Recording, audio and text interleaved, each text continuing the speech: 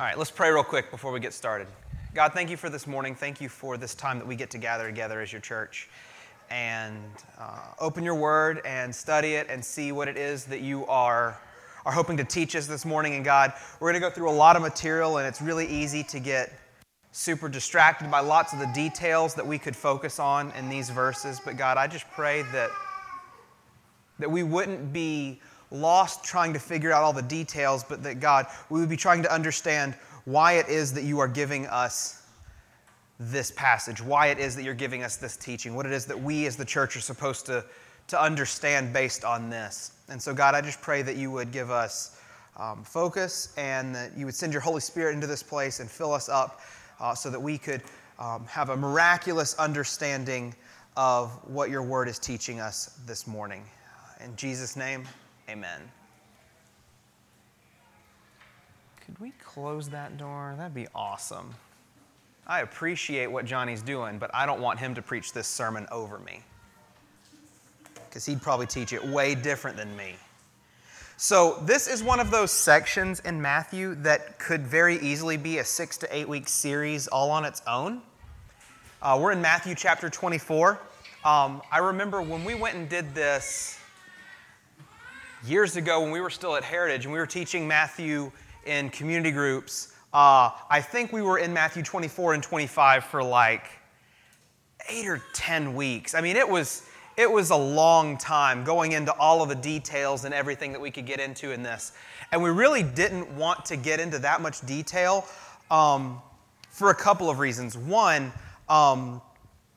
it's just so much, and we would be in it for so long. I think by the time we would lose sight of what the context is that we're talking about. Like, we're in Jesus' last week, but if it takes us 2 months to go through, half a day of Jesus' last week of ministry, I think we would kind of lose sight of what all is at play, what all is happening. And also, I think, like I was praying before, I think it'd be really easy for us to get lost in the details, to really easily get bogged down with, well, when is this person coming back and how is this thing going to happen? And I'm going to make mention of some of the things because this whole chapter is very end times focused, very, very future prophecy and how that's going to affect the church at some point or is affecting the church right now, depending on how you read these things. And it's very easy for us to say, well, it's time to wheel out the whiteboard and start drawing timelines and pictures and connecting dots from here to there.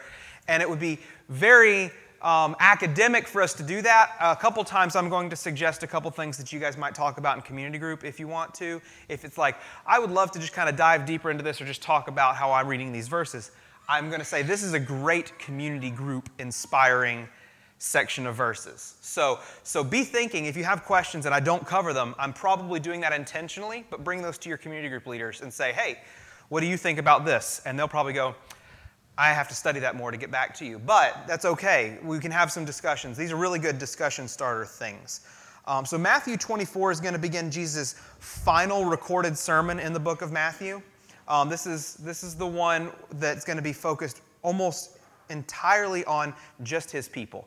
So at all of these different points, we've talked about the different groups of people that he's been teaching. He's been teaching in front of his disciples, but with followers kind of around them, the crowds, and his opponents, the religious people.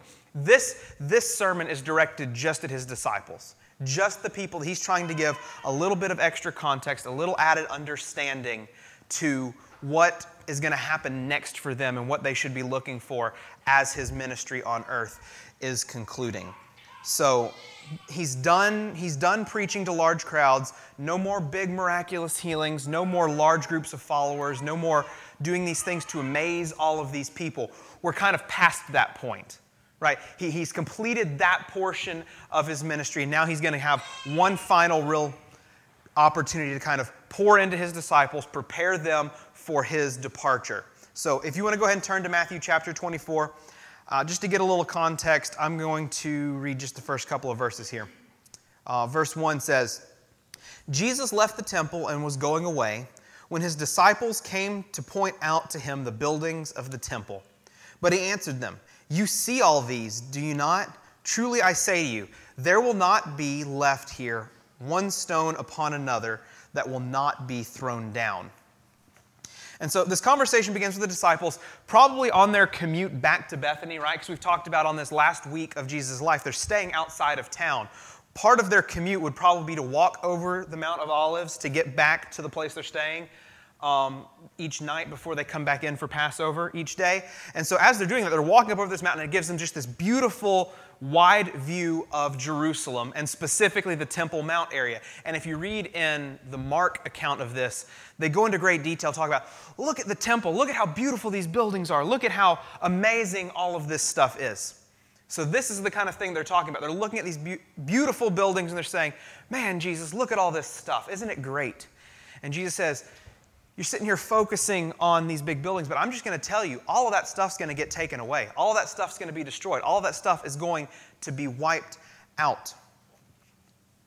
And because they were so amazed at what they said, they follow up with this question in verse 3. It says, as he sat down on the Mount of Olives, the disciples came to him privately, saying, tell us, when will these things be, and what will be the sign of your coming at the end of the age?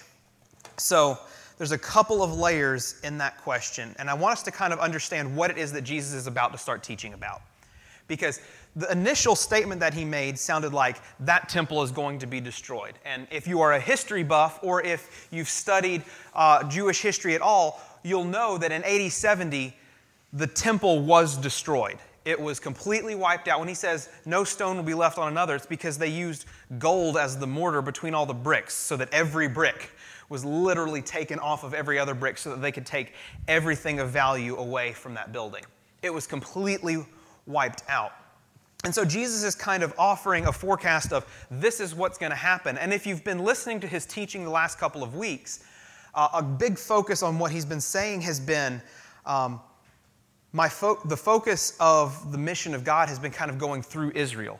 And the central focal point of Israel has kind of been the temple, because that's where the presence of God sat. But like we studied the last couple of weeks, he said, I'm moving on from you. You have rejected me. You have not followed the things that I've said, and now I'm moving on. And so part of that is not just going to be that God's removing kind of the keys to the kingdom of heaven. We talked about that idea. It's not just that he's kind of taking away their responsibility and their religious leadership for the rest of the world, but he's going to take the temple away from them too.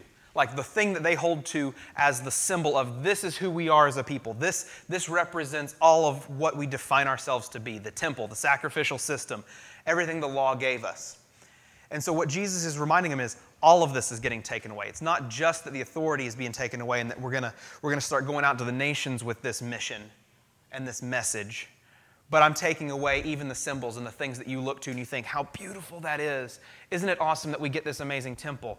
He says, all of this is going to be taken away. So the question that the disciples are asking kind of has two purposes. And he answers both kind of together because the answers are related. He wants them to know, they want to know about this destruction of the temple that he's asking about. Like, when's this going to happen? That sounds really bad for us, right? So they're asking kind of a short-term fulfillment. When's that going to happen? But then they also say, because they know that he's been explaining to them and teaching them that he's about to leave, they're saying, when are you coming back? When will all of this get fixed? And when won't we have to worry about this anymore?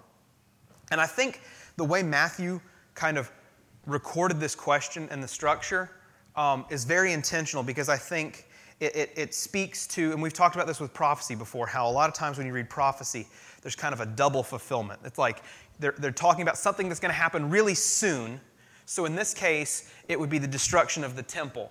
But there's also something that it's got a bigger, more long-term picture. And in this case, it's talking about Jesus coming back and a lot of the things that we're going to read about in his answer in just a minute that are going to happen during that time before he comes back.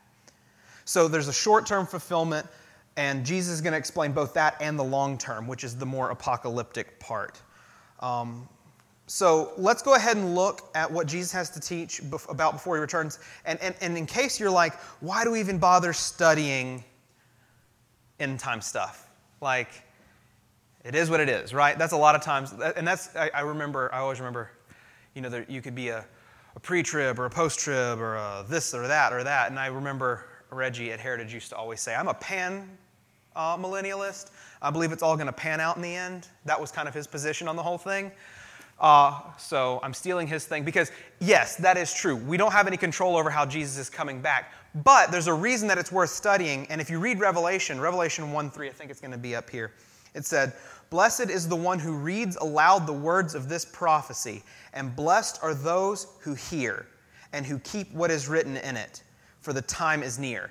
So we're being told it's important that you study these things. It's important that you read these things out loud and you try to understand what these are going to be because, and when it says blessed, that word can also be translated as happy. Like you're happy to understand about why Jesus is coming back, and you're going to be happy to understand about how your life is going to be affected, and maybe happy to know what it is that's required of you during that time that we're still waiting for him to return. So before we get too heavily into his answer, and I'll read a little bit more in just a second, I just want to give kind of a quick overview of kind of three major ways that people read a lot of this kind of end times prophecy stuff that we're going to get into, because they're kind of three big ways that you can interpret it. And I just want to kind of give us all an overview, because you might find yourself in one of these camps, and I'm not trying to pit camp against camp so that we can have a battle to the death over how the end times are going to work out. But I just kind of want you to understand different ways that people read this, and I'll kind of tell you which way I read it too. So you've got three ways. You've got some people who are saying Jesus here is only talking about that short-term fulfillment, the destruction of the temple in AD 70. He's just talking about before he comes back, the temple's going to get destroyed and the whole system's going to kind of get shattered. That's one view. Then there's one view that says that a lot of these things they're going to follow lead up to a very literal 7-year period where Jesus is going to come back, take the church. There's going to be a time of great tribulation. Really bad stuff's going to happen on earth before Jesus comes back. If you ever read the Left Behind series, which many of us did as we were kids, it was supposed to be 7 books, and then I think it ended up being 20 because they started making lots of money off of them. So they got really detailed really fast. But they were interesting books. But if you read those, that was kind of the theological position of the Left Behind series for those of you who grew up in church reading those books.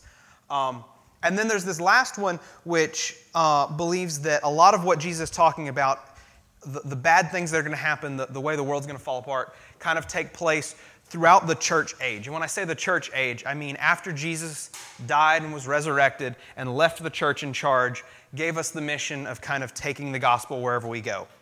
And that all of these things that he's going to talk about kind of take place during this long church age. And then at the end, Jesus is going to come back and fix everything. Just so you know, that's kind of where I am. Now, I have a lot more studying that I can do on this, and we can have a lot of conversations about these sorts of things, either over lunches or in community groups or whenever we see each other. We can talk about these sorts of things because I'm still processing a lot of this stuff too, but that's kind of where I am. So the way I even wrote it in my notes is, this is the position I currently hold, I think. Who really knows? That's kind of where I am on this. So we're still studying. We still don't have all of this figured out. And I don't think we will until Jesus comes back. So let's go ahead and just read his response. I'm going to read a big chunk of this next chapter and just kind of see some of the things that he describes about. And then we'll try to see what it is that we as the church are supposed to be pulling out of this. So I'm going to pick up in verse 4. And Jesus answered them, "See that no one leads you astray. For many will come in my name, saying, 'I am the Christ,' and they will lead many astray. And you will hear of wars and rumors of wars. See that you are not alarmed, for this must take place, but the end is not yet. For nation will rise against nation and kingdom against kingdom, and there will be famines and earthquakes in various places. All these things are but the beginning of the birth pains.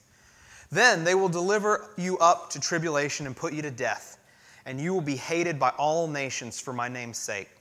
And then many will fall away and betray one another and hate one another. And many false prophets will arise and lead many astray. And because lawlessness will be increased, the love of many will grow cold. But the one who endures to the end will be saved. And this gospel of the kingdom will be proclaimed throughout the whole world as a testimony to all nations. And then the end will come. So when you see the abomination of desolation spoken of by the prophet Daniel standing in the holy place, let the reader understand." Right. You got that, right? I think that's basically what he's saying. "Then let those who are in Judea flee to the mountains. Let the one who is on the housetop not go down to take what is in his house, and let the one who is in the field not turn back to take his cloak. And alas for women who are pregnant, for those who are nursing infants in those days. Pray that your flight may not be in winter or on a Sabbath, for then there will be great tribulation, such has not been from the beginning of the world until now. No, and never will be.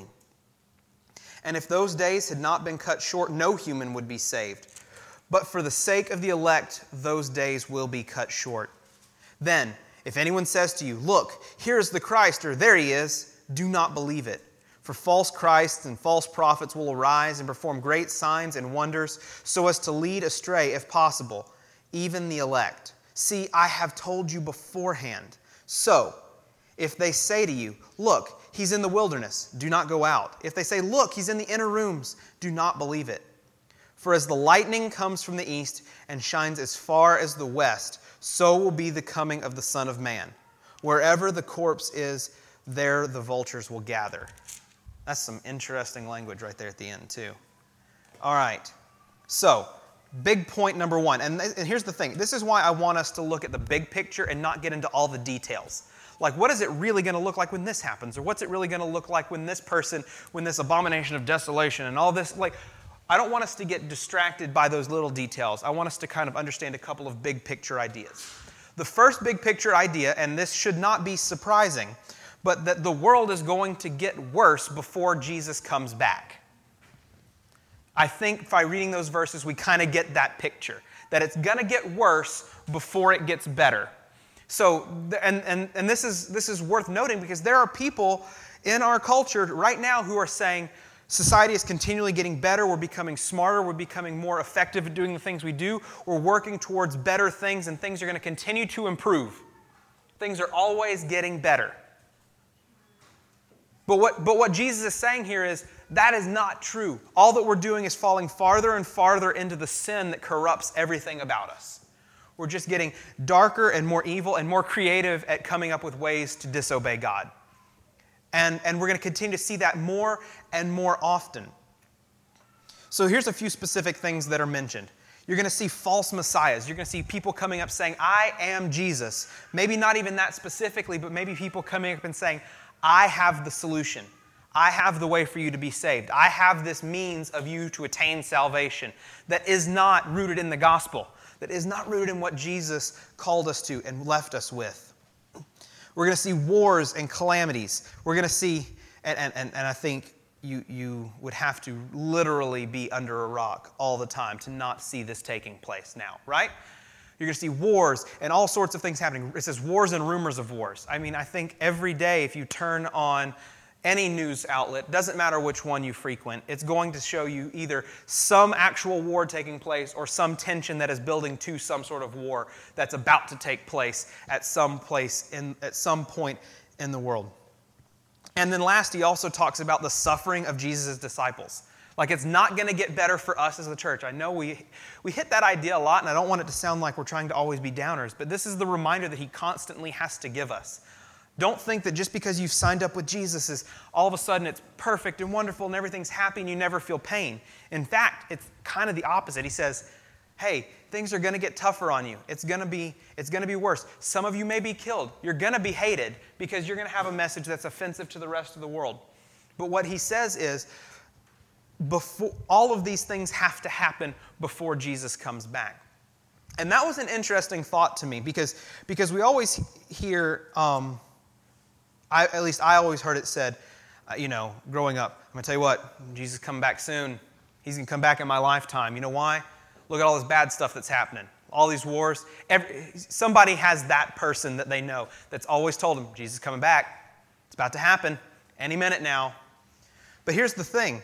He emphasizes that all of these pieces, war and pain and suffering and people claiming to have a different means of salvation other than Jesus, all of these things that are taking place are just the beginning, right? That doesn't mean it's right before Jesus comes back. That's just the start of the process, right? He describes it as the beginning of birth pains, which I have not birthed a child, so I really cannot speak from any level of experience here, only what I have observed third person.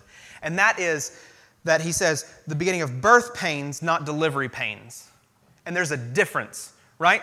Because the start of the birthing process can take place a very long time before there's actually a baby and a feigning dad. Right? Before you get to hear the sweet little baby cry and they hand you the baby and you're, oh, let's take some pictures. Before that, there's typically a long period of time. I mean, you could even look at all of pregnancy as that long period of time building up to where there's lots of discomfort and pain that you kind of have to deal with. Not speaking from experience, but I can just imagine that it was probably not at 100% of the time a super pleasant experience. But this is what it is that he's saying. He's saying, I'm not saying that when these things happen, I'm about to come back. He's saying, when it starts to get bad, when it starts to hurt, just know there's more to come after that. This is the beginning of it. This is kind of the start of the process. You're going to have to go through these things for a little while. And he mentions the prophet Daniel in his response, which I think is worth us going back and reading. Because he says, so when you see the abomination of desolation spoken of by the prophet Daniel, I'll just read you the verse that he's talking about. It comes from Daniel 9:27. And it's talking about this evil leader who's kind of come to power. And it says, and he shall make a strong covenant with many for 1 week. And for half of the week he shall put an end to sacrifice and offering. And on the wing of the abomination shall come one who makes desolate, until the decreed end is poured out on the desolator. What? Right? Which I love that Matthew follows it up with, let the reader understand. Like, that's so helpful. Thank you. Like, you remember when he said that? Just, you understand. You're good? Good. Glad you're good. So I'm just going to move on. No, I'm not. But from this verse, this is the verse that specifically leads many people who are in kind of that literal 7-year period, where we're talking about a great tribulation that's going to take place over the course of 7 years. This is the verse where they kind of build that theology. Because they're saying, when he's talking about a week, he's talking about 7 periods of time, or in that case, 7 years. And that halfway through that, 3.5 years in, that's when you're going to have this literal evil Antichrist who's going to come and who's going to declare himself to be God while sitting in a newly rebuilt temple. And he's going to have cut this deal with the rest of the world, and they're all going to kind of start to worship him as God. And I'm not going to try to make an argument against that. I mean, honestly, that's what I was raised on, and that's kind of what I thought for a long period of time. The other way to look at it could be that when you see the number 7 in Scripture, that number tends to mean completion. Like, it's finished, it's accomplished. Like, that's the whole number, wholeness. And I kind of read that as if it could mean when the time of the church age, when the time after Jesus has left us and it's gotten worse and worse, and there's been wars and rumors of wars and pain and suffering and people declaring themselves to be like Jesus and all of these things, when that time has kind of reached its completion. That's another way that you can read it. And that's kind of where I'm sitting in here, where he's saying, when that week that Daniel's talking about, or when that long period of time, when you see the abomination of desolation spoken of by the prophet Daniel, right? He's saying, you're going to see all this stuff happening, and he's going to send you out to run into the desert, and he's going to say, it's going to kind of scatter you around the world. It's only going to happen for a set amount of time. And I think that's worth being reminded of. I might come back to this, but I mean, he says in here, in verse 22, and if those days had not been cut short, no human being would be saved. But for the sake of the elect, those days will be cut short. Like, the fact that Jesus knows there is an end in mind for the suffering and for the pain should be an encouragement to us as his people, right? There comes a time when you reach day 7, when you reach the end of that week, and you know, I mean, think about like a crazy work week, right? No matter what, by the time you get to Friday, the weekend will be here, right? Sometimes it might be you're getting ready for a vacation and life is going to be crazy and hectic until you get to the vacation. It always feels like this for me. Right before I actually go on vacation is when I feel like I need it the most. I don't know if you've ever experienced this, but it's like, if I can just get to this point, there's going to come a point where no matter what, I'm done with experiencing this thing. And now all of a sudden, I get whatever this reward may be. Maybe we can go back to the birth analogy, right? No matter how difficult that process may be, there is going to come a point where in just a few minutes, that's going to be done and I get to hold my baby. You will eventually get through that.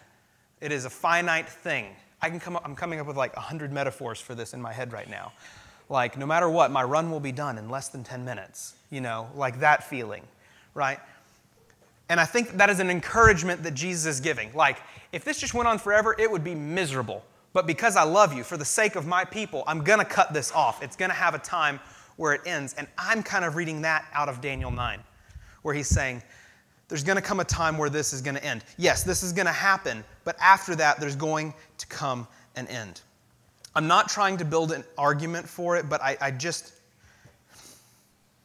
love the picture of the message that Jesus is giving to his disciples right there, and all of these specifics are talking about not just a specific group of people at a very limited time, some point in the future, and he's talking about those people are going to experience this. But I love the idea that this message he's delivering for his disciples in the near future, dealing with the destruction of the temple and everything, but then he's also dealing with the entire body of Christ throughout the rest of the church age until it is that he comes back. I love that picture of him kind of speaking to all of us, so that it might not be that we're here during the time he's coming back, but we're going to experience all of these things that it is he's describing.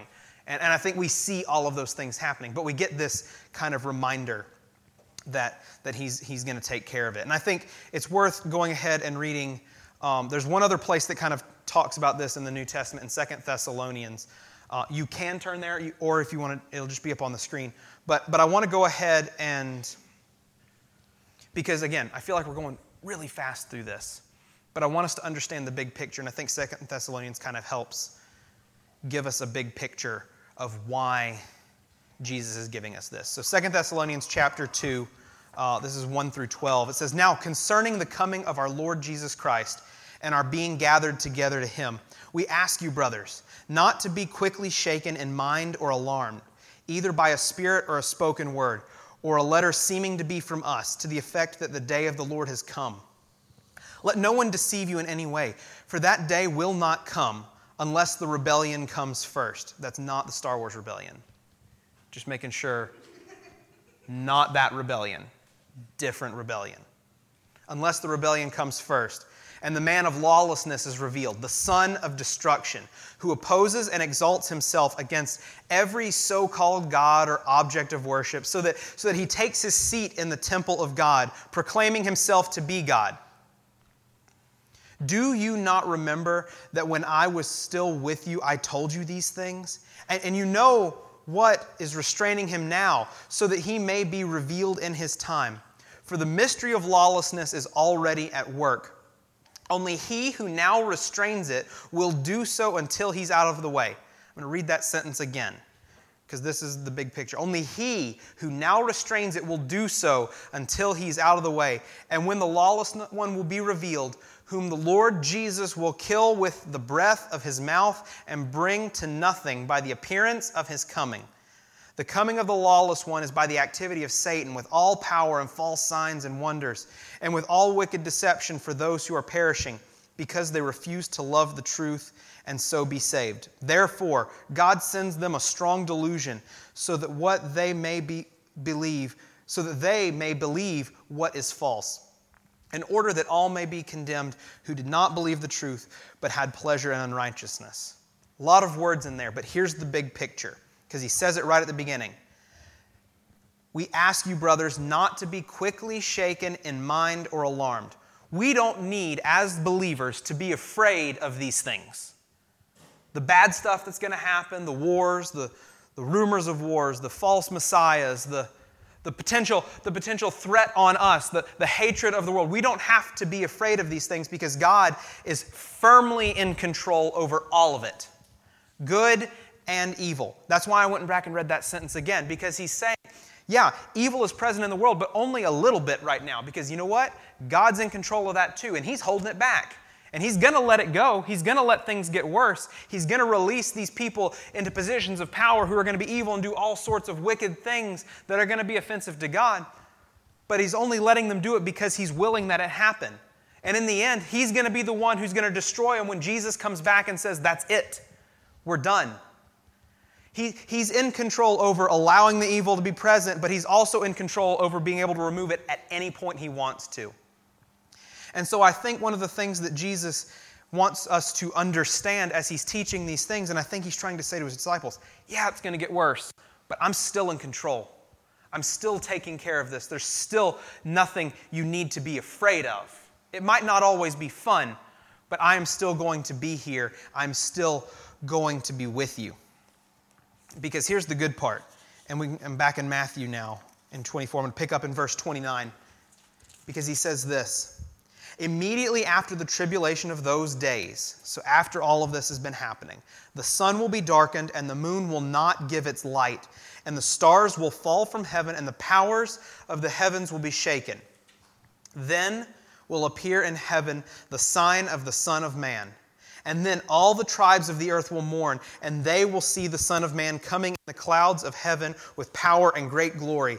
And he will send out his angels with a loud trumpet call, and they will gather his elect from the four winds, from one end of heaven to the other. I'll stop right there. So here's the big idea. When Jesus comes back, it's going to be a big deal. Like, we always try to find, I think he's going to come back now, and I think he's going to come back at this time, and everybody's had a prediction, right? I think I heard like 10 or 12 people say, he's going to come back in 1998, because that's 666 times 3. That's when he's coming back. Well, then why didn't he come back in 666 times 2? I don't know. I'm not going to do that math right now off the top of my head. I just remember 1998. I'm not going to do it. When he comes back, it'll be a big deal. And it's going to be a big deal for everybody, saved or unsaved, right? Because he mentions both. When he comes back, for everybody who's still in sin and who's rejected Jesus and said, I'm not in with that, I don't believe in that guy, I'm not trusting him, this is not going to be good, right? It's kind of that same idea as like when I never did this.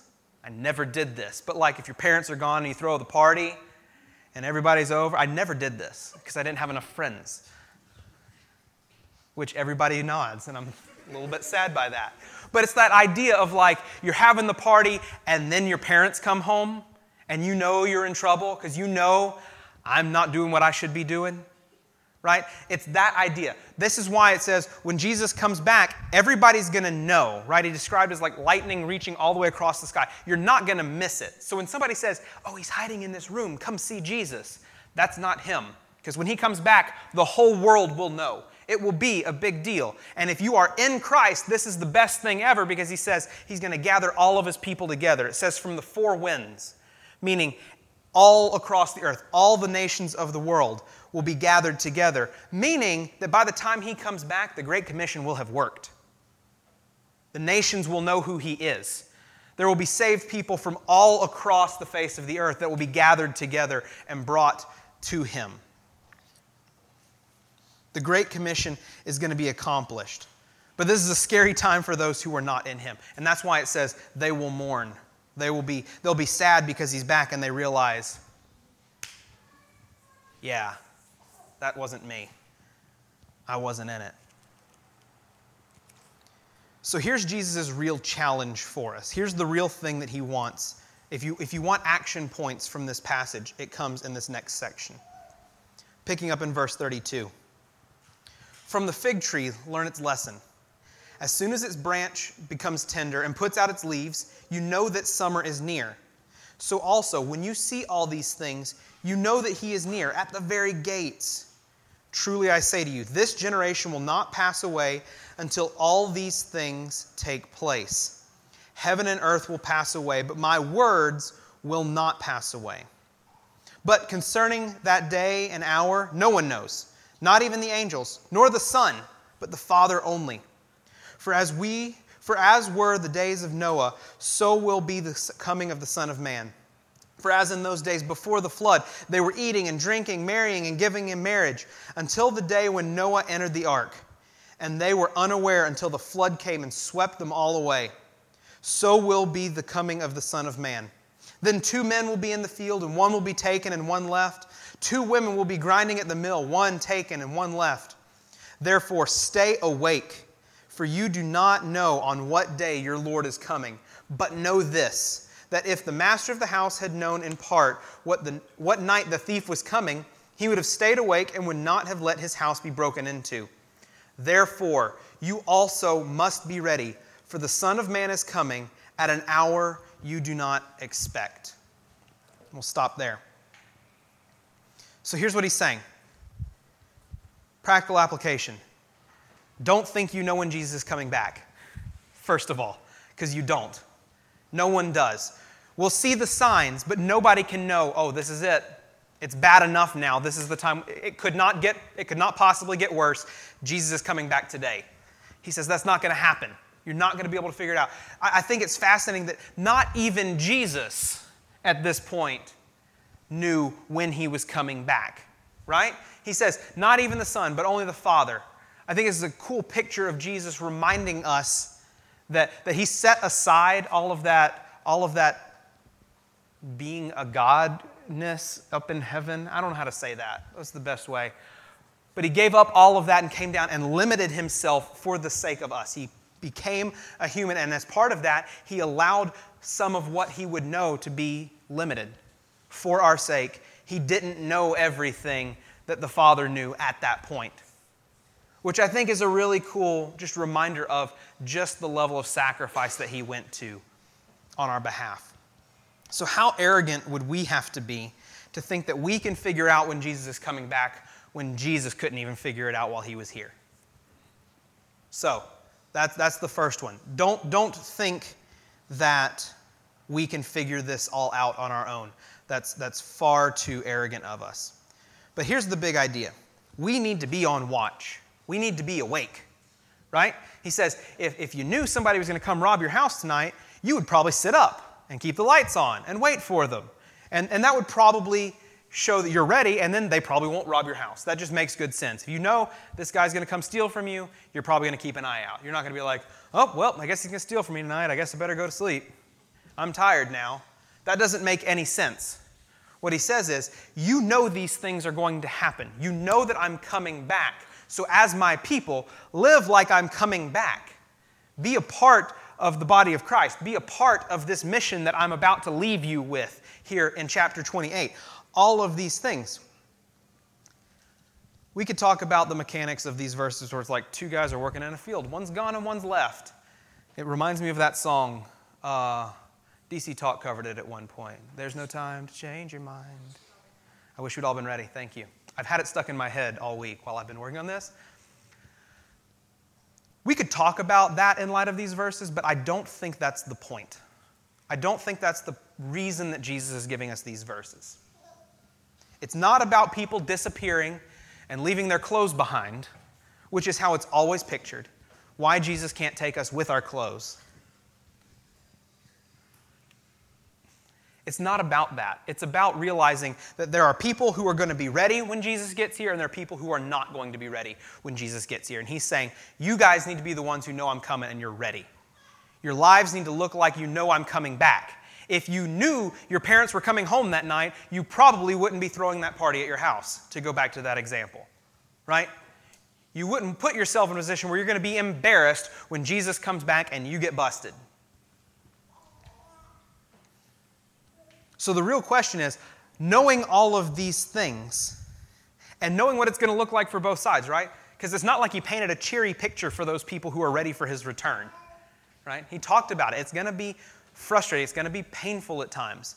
But for those people who live like his people, who are his family, his body of Christ, his church, those are going to be the ones who, when he comes back, they're going to get gathered together and brought in with him. So the real question, and I think the biggest point that we can make out of this whole chapter right here, is just to ask, which of these groups are you in? Are you ready for Jesus? Are you living like you're ready for Jesus? Are you looking at the signs and things that are going on around you, and you're being afraid and defeated by them? Maybe even scared into submitting to them so that you don't have to feel the same pain and suffering that the people who are all in with this feel. Are you more tempted to take that easy road? You know, to kind of, I'm going to tap out. I don't want to experience that part. I'm going to just do this thing. Or are you completely in, fully committed, and are you ready for when Jesus comes back? Let's go ahead and pray.